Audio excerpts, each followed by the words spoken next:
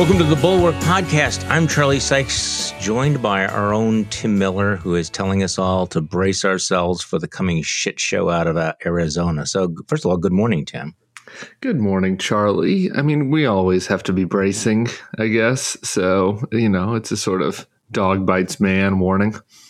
So we need a couple of palate cleansers, or at least one palate cleanser. I was actually going to play Marjorie Taylor Greene discovering the Holocaust, which is like, she has to hold a press conference to say, hey, guys, I have to tell you, I just went to the Holocaust Museum, and this thing was really bad. This thing is actually worse than having to wear masks.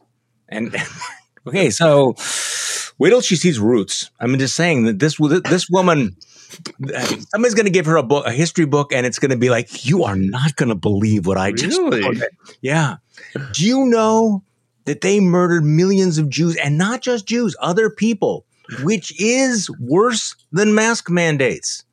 Says a woman who is a congresswoman of the United States. Who was on the education committee, And is railing against our, obviously what's happening in our schools is just really, really a problem. I mean, giving people different perspectives on history is obviously a concern since things are going so well in the North Georgia school system as it is.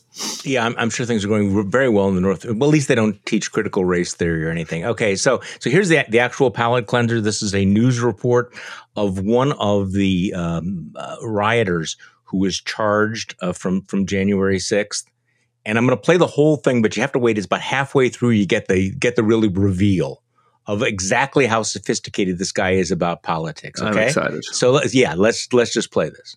Jason Riddle is still working on the details of his campaign. I guess let's get back to work. I guess that should be the slogan I'm going to go with. You might remember Riddle after seeing this photo. He's the man from Keene, New Hampshire, who admitted to entering the Capitol building on January 6th and chugging from a bottle of wine he found in a lawmaker's office. In the long run, if you're running for office, I guess any attention is good attention, so I think it'll help me. Riddle says he received death threats after his involvement in the riots was made public, but he says he's also heard from a lot of people asking him to run for an elected position. What does being at the riots do for your campaign? Tells him I show up. I'm going to actually keep my promises and show up, make some changes. He says he's running against Democrat Annie Kuster in the 2022 midterm elections. Wait Kuster for it. is currently in her fifth term as a U.S. Congresswoman representing New Hampshire's 2nd District. I thought Ann was a state representative. No.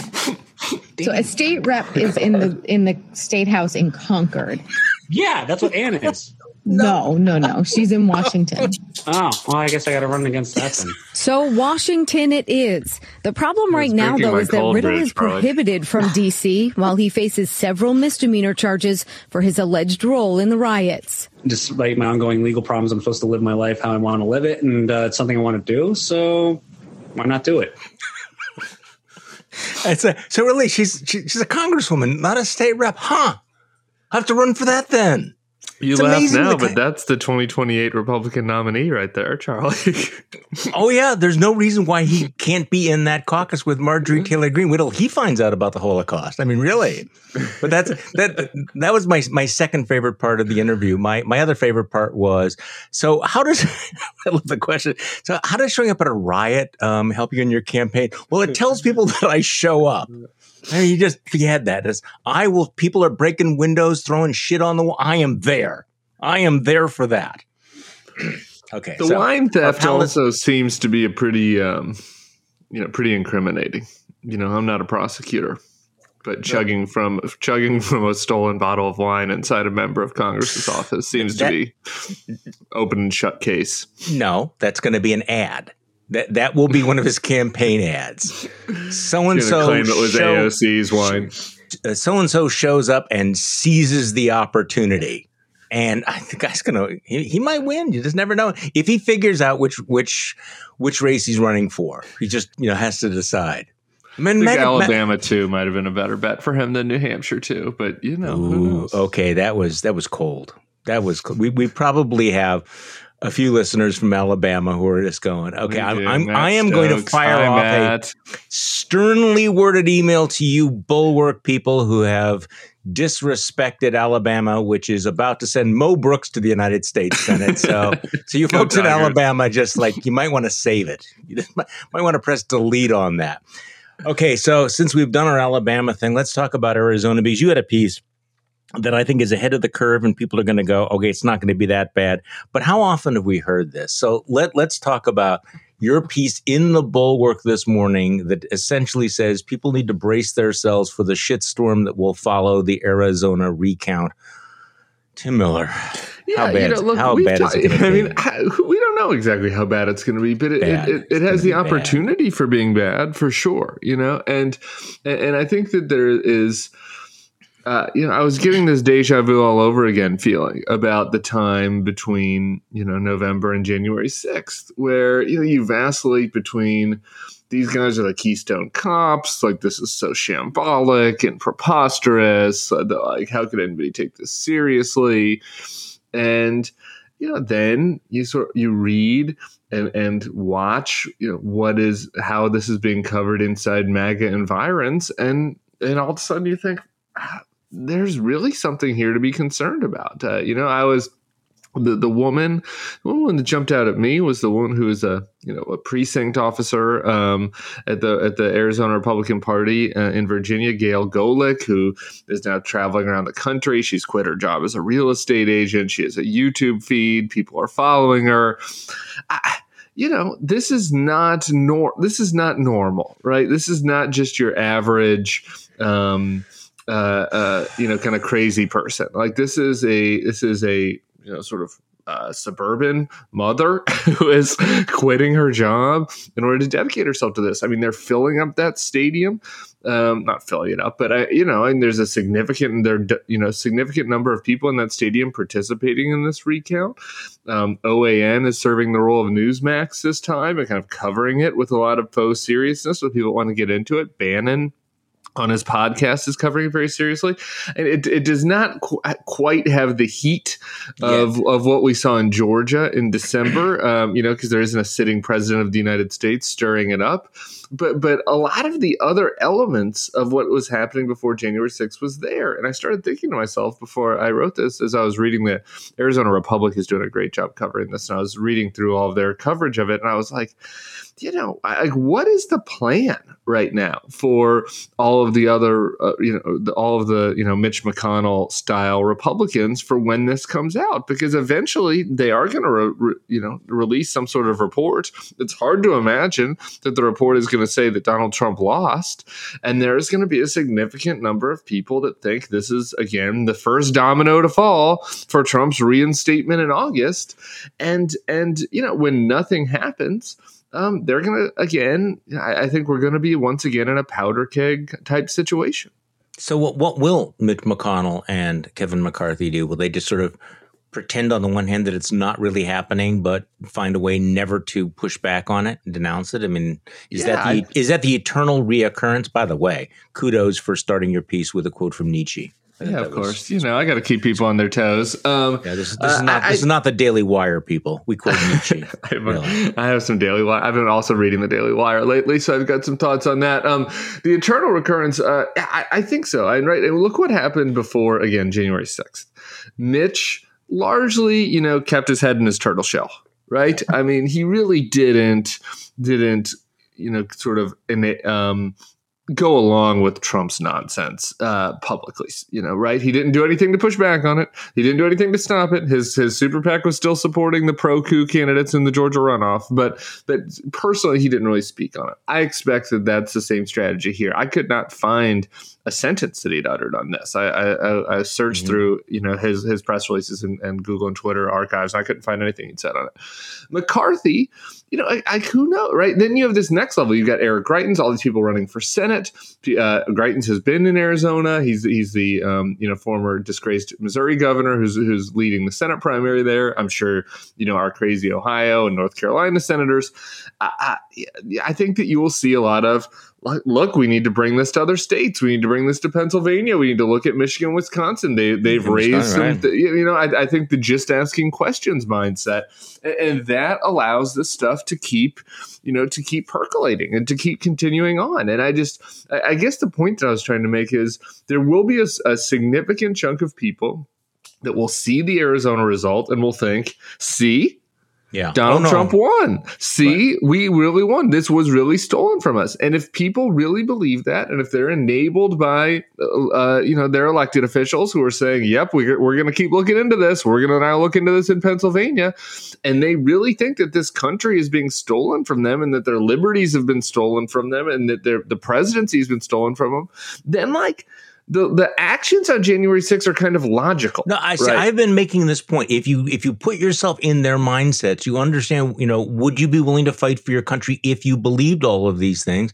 And many of these people believe all of this. It has been force fed to them. It has been, put into their heads with, IVs.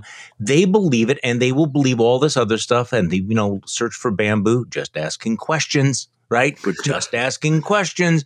And will there be a single MAGA type Republican who will go on Fox News to say, hey guys, let's look ahead in the future. This is all bullshit. This did not happen. This is not the case. Joe Biden won. And the answer, of course, is no. So there will be Trump no will push. Slap him down.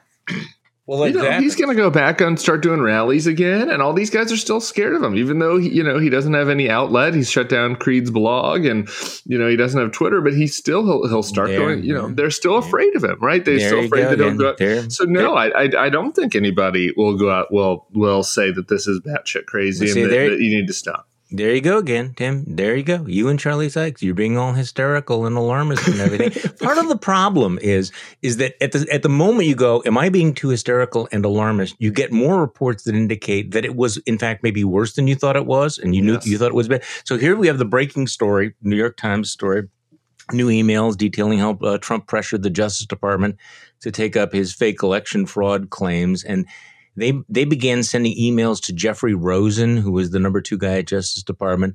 They sent emails to him even before he took over from Bill Barr, and they wanted him to embrace Trump's claims of voter fraud at least 10 days before Rosen assumed the role of acting attorney general. These are new emails disclosed by the House Committee on Oversight and Reform. And he came under continued pressure from the White House, including Chief of Staff Mark Meadows, to launch a formal investigation. And Mark Meadows actually forwarded him emails about that absolutely crazy idea about Italian satellites flipping votes and everything. It was so bad that one of the top officials in the Department of Justice, described it as pure insanity. Yes, pure insanity from people who actually were running the country a little while ago.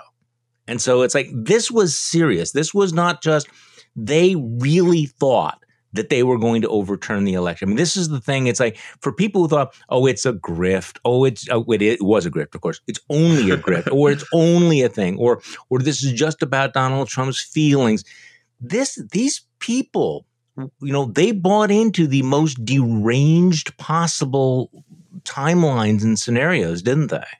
What is it about those crafty Italians, Charlie? Italians? The Italians have been at the center of all these MAGA theories going back to 2015, and there must be. This is something where I feel like if I really wanted to, if I could do a deep dive to be like, who was the original person that fingered the Italians? Because they, there was this we thing. need to now have the bed of The Godfather playing in the background now. Just the Godfather, because obviously it always goes back to the Italians, right? Those dastardly Italians. Yeah, I mean, it was in Obamagate. They also were saying that it was the Italians that were, part of the Christopher Steele. I mean, this dates back to all of that nonsense. Remember when, it's always projection with these guys. It was in 2016 that they claimed that they were the ones that were the victims of a coup attempt by the sitting president who tried to steal the election for Hillary Clinton. This was all completely fabricated nonsense. And then they went on to do exactly what they, claimed that they were victims of 4 years later. The Italians were always at the core of it. This is the chief of staff, and the deputy attorney general. Again, it's like, it's hard to wrap your head around just like the people holding the most serious jobs in the government were the ones that were kind of flirting with this notion that, the New Mexico election was stolen by Italian satellites. I mean, like, how do you read that and then go, yeah, I'm going to go ahead and forward this over to the DOJ? What?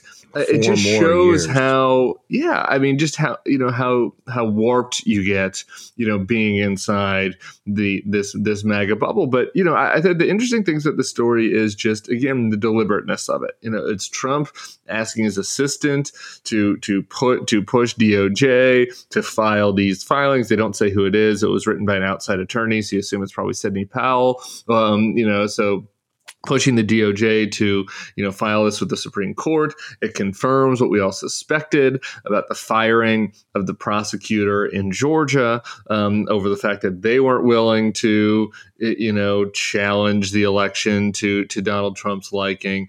And it is,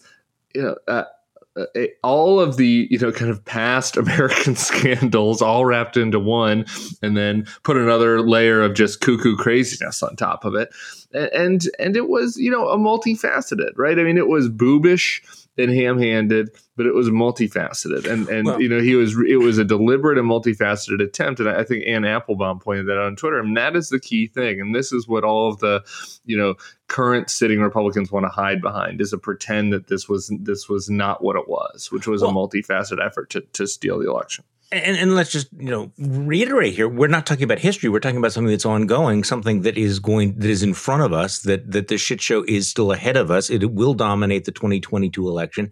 Are you old enough to remember when they ousted Liz Cheney because she wouldn't move on? Think about that. She just kept talking about this. She wouldn't move on to what we want to talk about. And of course, they're locked into all of this. So Mitch McConnell over the weekend announced that if in fact there was an opening for Supreme Court in 2024, actually probably in 2023, and he is running the Senate, no way that he's going to advance. I mean, Merrick Garland turns out to be the great model of his career. I mean, this is the one thing that he did that he is the most proud of, and he has every intention of doing it again. So you have a Republican Senate next year, and Justice Breyer waits until after the election. No way that Joe Biden is ever going to get a Supreme Court nominee through a Republican Senate. Not a surprise, right? No, not a surprise. But it does have real ramifications. I think that Breyer is obviously, being stubborn, and for good reason. Nobody wants to feel like they're being pushed out, at the end of a career that they're proud of. But and he is going to, be the target of a lot of ire, for good reason, on the left, if he does not step down next year. I mean, Mitch McConnell just laid it out right for him. So I think, that obviously is hanging over all this. A potential Supreme Court nomination hearing will just be another, thing to add to the pile of a very big pile that's getting backed up in the Senate right now, potentially, or this massive controversy if he doesn't decide to step down before the election. The other thing that I just think, looking at this, and obviously, Mitch's just kind of Machiavellian nihilism is frustrating for those of us kind of norms loving centrists. More than frustrating, it's maddening. But like this, I think, is a reflection of now where we are, right? And it's hard to really kind of imagine Schumer not doing the same thing if the shoe is on the other foot, right? 6 years from now, and you would have to understand it, like, almost, right? And it's like they did this to Merrick Garland, then they jammed through Amy Coney Barrett, and so now it feels like this is where we're at. Where it already felt like every SCOTUS seat was a life or death match. Where every card is pulled. And now it feels like we're at the logical conclusion of that, which is that a president of one party cannot get through a Senate nominee if the other party holds the Senate. And that is just fundamentally broken. And this is where I get a little, our friends on the principled right, who refuse to rethink anything, when they, say that it's the Democrats that are busting norms when there are these proposals about Supreme Court reform. I just sort of look at this and like, how can you not support at least some kind of reform conform to this. This is clearly a broken process. Well, that's because the spiral is that once you begin breaking norms and it becomes a habit, then are you surprised when other people follow that as a pattern? Okay, so speaking of breaking norms, we love norms. President of the United States is in Europe right now. He is not in America. And during a press conference he gave, I can't remember whether this is the G7 or where it is. It's not really important because it's not on American soil. Make some comments about what's going on with the Republican Party. Let me play a little bit of Joe Biden talking about the Trumpification of the Republican Party. So I think it is a shock and surprise that what's happened in terms of the consequence of President Trump's phony populism has happened. And it is disappointing that so many of my Republican colleagues in the Senate, who I know better, have been reluctant to take on, for example, an investigation because they're worried about being primaried. But at the end of the day, we've been through periods like this in American history before, where there has been this reluctance to take a chance on your reelection because of the nature of your party's politics at the moment. I think this is passing. I don't mean easily passing. That's why it's so important that I succeed in my agenda. The agenda, whether it's dealing with the vaccine, the economy, infrastructure, it's important that we demonstrate we can make progress. Okay, so the pearls were clutched about the president abroad engaging in political speech because that used to be a norm. I think it was a norm in 1958, was last seen in 1958. But in any case, pearls were clutched about the president who violated the norm of politics stopping at the water's edge. Your thoughts? Were you deeply offended as well, that was some Mr. tough stuff Miller? there, Charlie. I don't know. That was some real serious norm breaking. I can see why the apologists for Donald Trump were offended by that. That is some pretty tough stuff there. Republicans are reluctant to investigate the coup that just happened in our country, the coup attempt 6 months ago, because of the former president who incited it and their fears of primary. I don't know how our democracy could survive a president saying that outside the water's edge. That was, if anything, mild. And the idea that the current president is not supposed to address at a meeting of world powers the first non-peaceful transfer of power in our country, is I just think fantasy. Sometimes you just have to deal with what happened in reality, and what happened is that the Republican Party tried to steal an election. So, if anything, I thought he was mild. Yeah, if you're the president of the United States right now and you're talking about the renewing democracy, I don't know how you do not bring this up and how this doesn't become relevant. But I guess if I don't know if you want to dial back to a different age. But okay, go ahead. No, I was just going to move on to something else if you had something else. Well, I want to just ask you about this because, right now there is this new narrative that the Democrats are experiencing this crack up in Washington, that the Biden agenda is in fact imperiled. I mean, he ended there, saying how imperative it is that he shows that it can work. And this has been a theme from Biden and others: is that if you want to protect liberal, constitutional democracy, you have to deliver. You have to show that it actually works, that it is not a completely broken system. But it does not appear that things are working right now in Washington. Now, the question is whether or not what we're seeing now over the infrastructure bill is just the usual kabuki dance back and forth, negotiating between the moderates and the progressive left and everything. And they'll at the end of the day, they'll come up with something. But give me your sense of this, because it does seem that after months of, shall we say, inflated expectations, that there's kind of a brutal reality check unfolding in the last couple of weeks.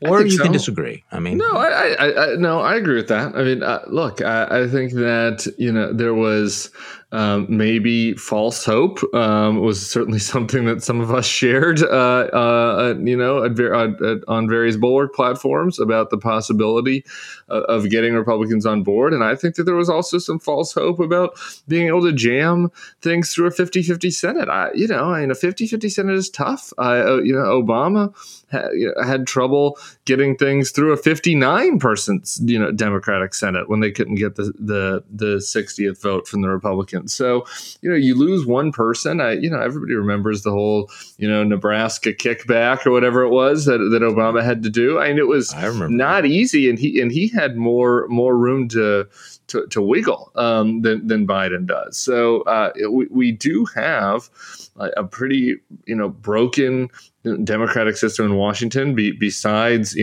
all the things that we've been talking to about the election challenges, just a sense of not being able to solve problems efficiently. That is a problem that carries to these other questions that he's obviously going to get asked about when he's on the world stage, by the way. But I think that there is still, there's still ongoing conversations on the crime side of things. I think that there's still a 2-path option on the infrastructure side of things, where maybe, you can get a smaller package through, like pushed by Republicans, and then, do something else via reconciliation. But it's going to be a slog. And here's the thing: Biden passed his that COVID relief thing very, very quickly. If you look at Trump's, fails on Obamacare, doesn't get tax cuts passed until his second year. This was the similar path with Obama, and then also with Bush, right? This stuff doesn't all happen in the first year all the time. I think that there's this like kind of CW that's like, oh, the first 100 days you get things done. It's kind of like, well, this is usually kind of the pace of how things work, right? You get a few things through in the first 100 days, and then, you bear down for the slog. So I don't know, we need to get into panic mode, but sure, expectations were too high. I do, if you just don't mind, I do want to go back to one thing on G7 though, because I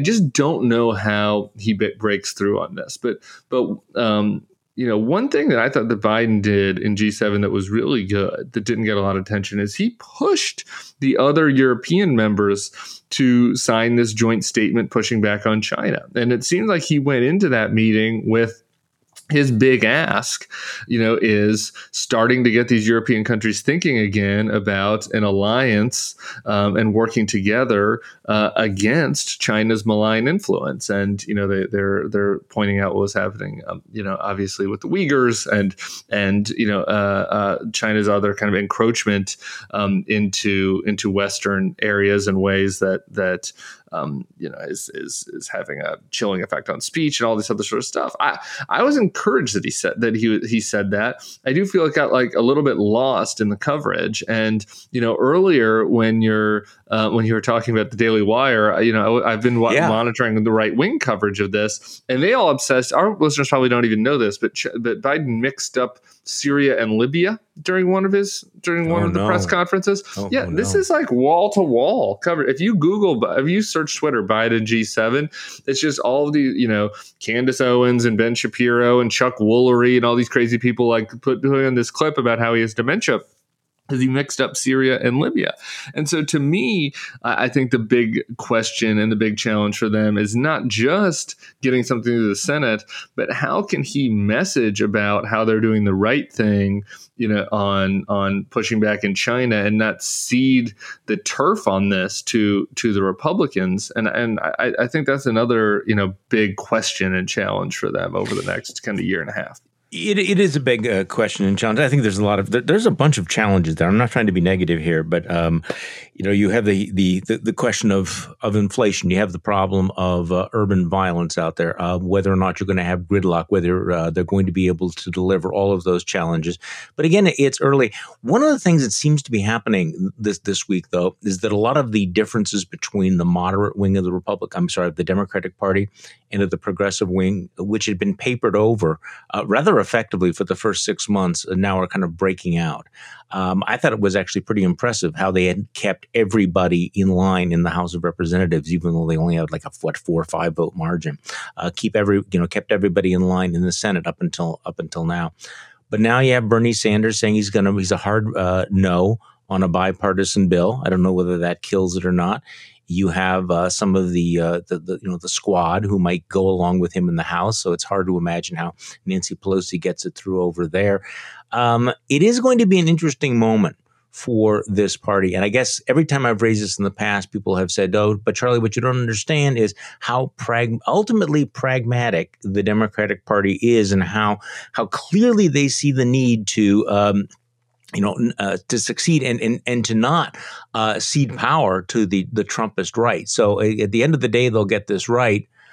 I wish I shared their confidence. I don't know. I mean, I hope they understand what the stakes are. I hope they understand what it means to have Republicans sweep back into power in Congress, what a second Trumpian term would be.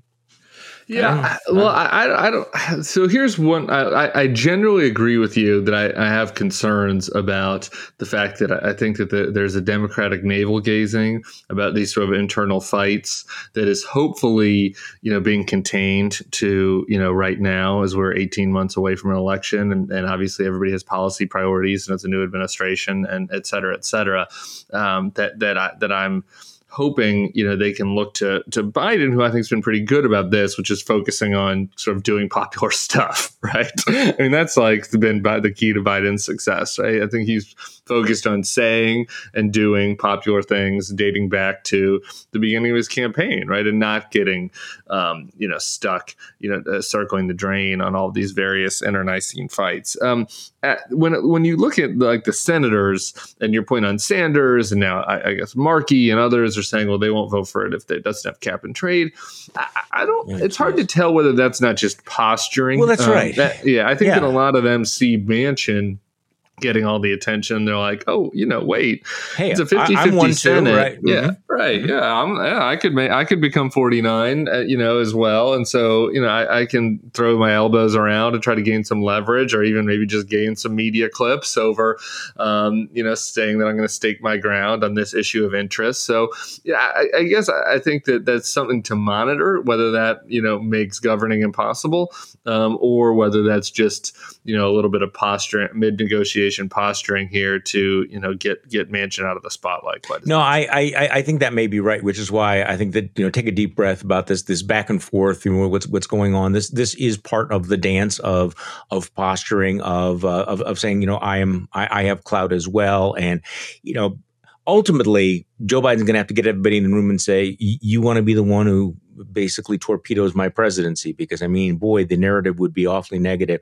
But let me switch to something a little bit more positive, because you have written and have talked about this before, the hot summer that we are about to have, especially with coming out of the pandemic. So I was over the weekend down in Chicago. My son was graduating from Evanston, but we stayed in Chicago. It was amazing. I know that other people have been in this, New York is back and everything.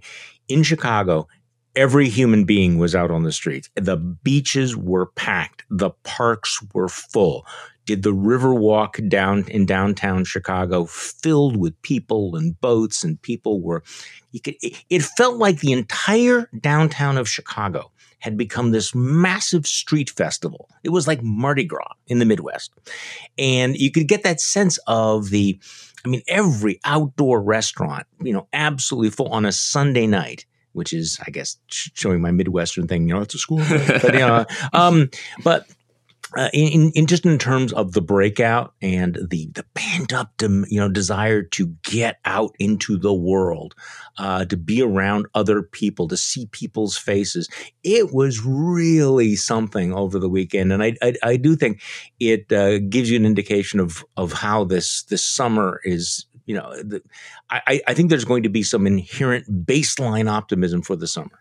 Which you've been predicting for some time. I have, and this is today. We're today, June 15th. Everybody, play the cheers and the bells and whistles. But California is finally open today, so I'm hoping to see the Hot Vax summer come to the Bay Area this weekend, as you did in Chicago, because that hasn't quite been my experience out here. It also is a little different. It's a very outdoorsy state, and summertime here is a little sleepier as people go to Tahoe and to wine country and all this. But I do think that there is really something to that.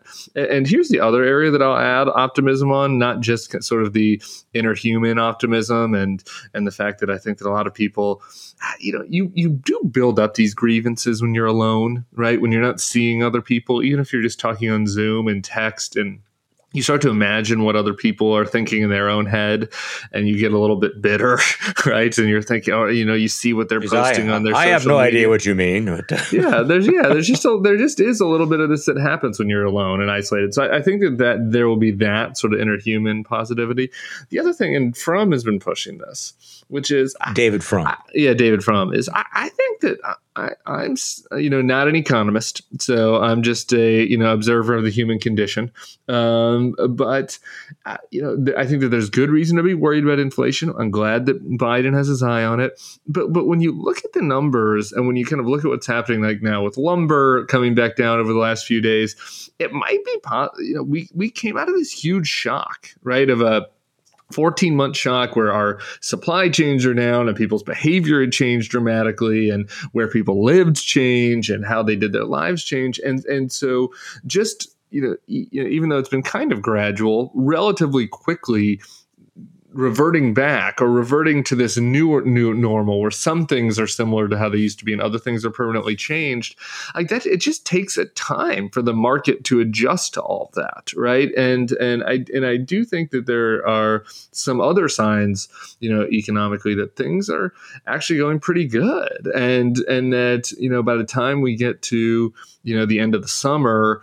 maybe some of the things that jump out as being concerningly inflationary are not so bad. And if you just look at the price numbers that came out in the report last month, the big drivers of inflation were like airline tickets and what a surprise, rental housing, and what I mean. That's just stuff that is like logically was going to become more expensive. So anyway, I don't want to be Pollyannish about it, and I think that they need to keep an eye on it. But I think that in addition to that sort of interpersonal sort of America is back summer, I think that that we also could be on the cusp of really a positive period of economic growth. Who knows how long that lasts as well. Could be. And now, of course, let me be the downer here for just a moment. I think politically, one of the big dangers is this explosion in violent crime. We're already finding out that 2020 was the deadliest gun violence year in decades. So far, 2021 is worse. Large cities, these numbers. Okay, I had this rosy picture of Chicago, but Chicago's murder rate last year rose by 55%. It was high to begin with. New York City up by 45%. Los Angeles by 38%. Seattle, Memphis, Austin, Phoenix all saw murder totals rise by more than 40%. Now, there's a lot of different explanations. There's poverty, there's COVID, there's drugs. But, some of this has to do with the correlation, maybe not causation, between the explosion of murders and changes in policing policy, police backing off from certain policies, after in the wake of George Floyd's death, like we saw in Minneapolis a few years ago. I guess this is one of those issues where I do think it poses a threat to Democrats and progressives who cannot appear to downplay it or to ignore it. And let's face it, a lot of these cities are still run by Democrats, and these numbers are really disturbing, and particularly if you see, the rhetoric, and I'll get like many emails about this, but there's still the rhetoric about defunding police at a time when average people are looking around saying, defund the police? What the fuck are you talking about? I want a cop on my block because things are scary here.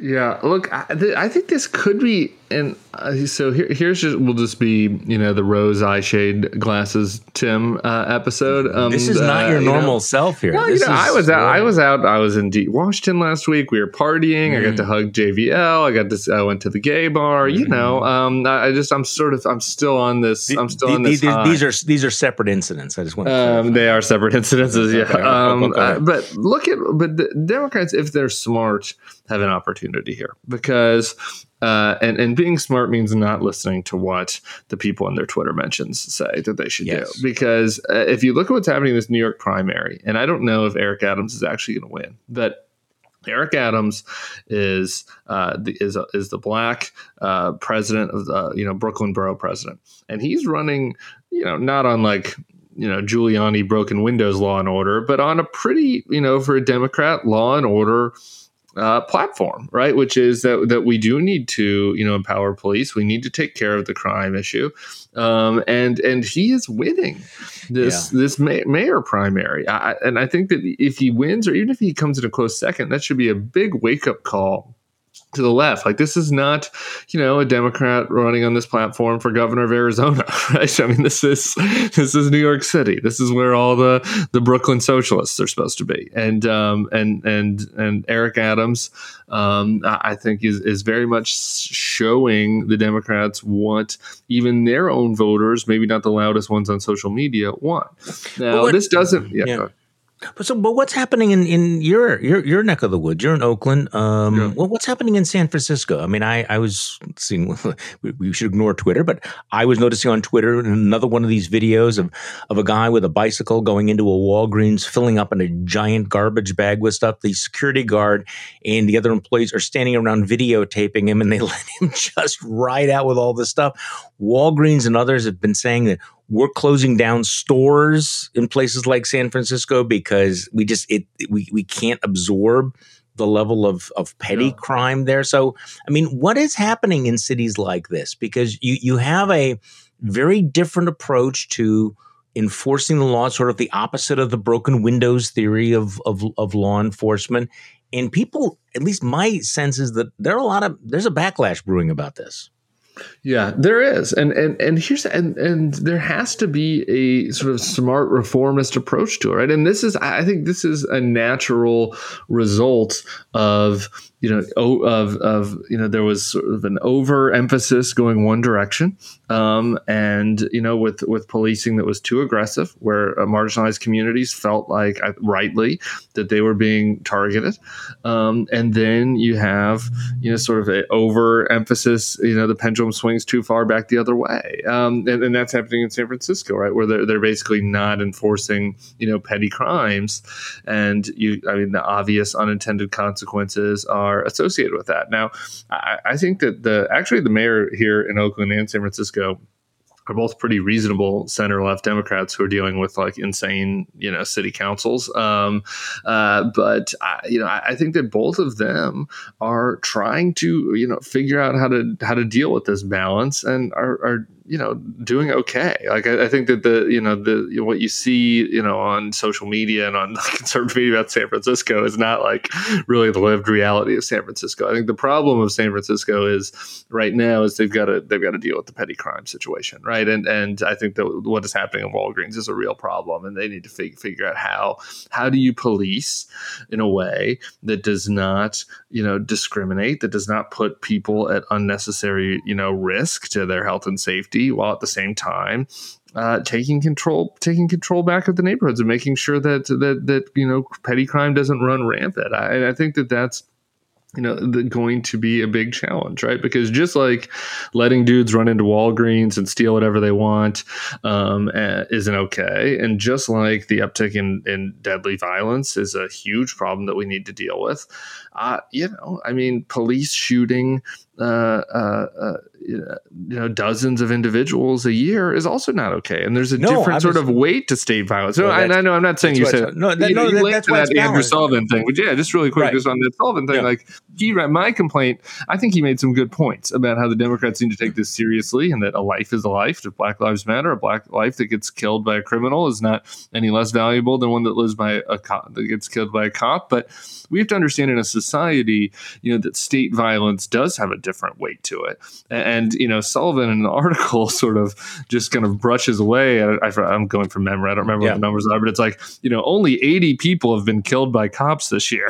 Like 80 is way too many, right? Still, even when you're saying that we've overcorrected in the wrong direction, in Canada, they don't kill 80 in a decade. Police don't kill 80 people in a decade. So, Vancouver's figured it out. Toronto's figured it out.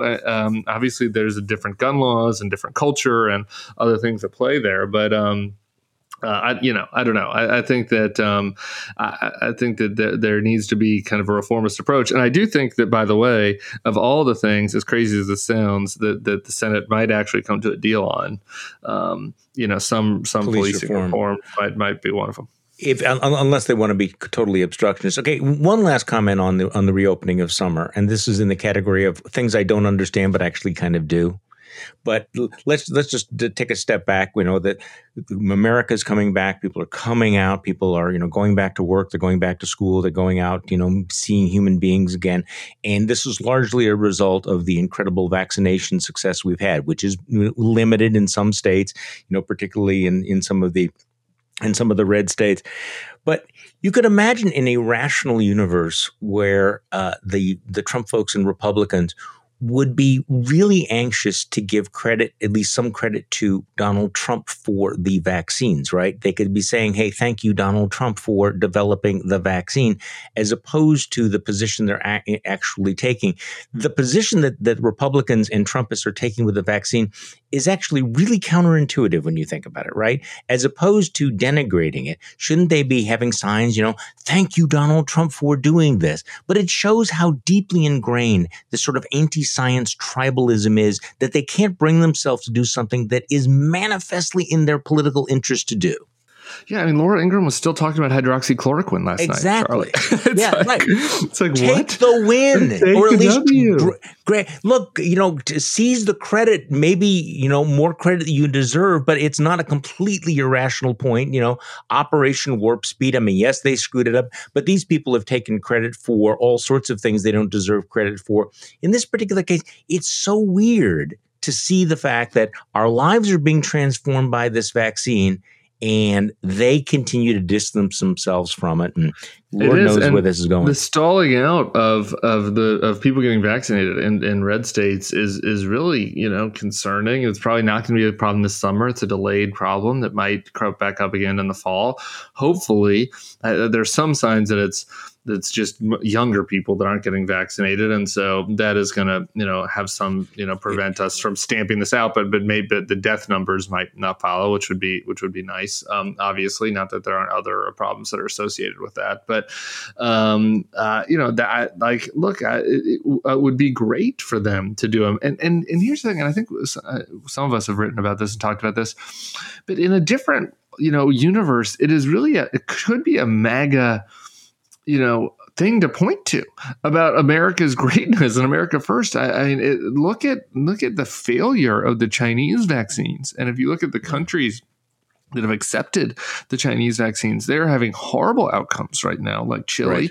Right. Whereas, in places where, Pfizer and Moderna and even AstraZeneca, et cetera, are being used, the numbers are getting much, much better, obviously, including here. And this really should be put your American flag pin on and turn on the Lee Greenwood and be like, hell yeah, America, we did this again. It was maybe too late. It wasn't perfect. It was a little rocky, but we solved this through American, and working with also, our allies, ingenuity and innovation.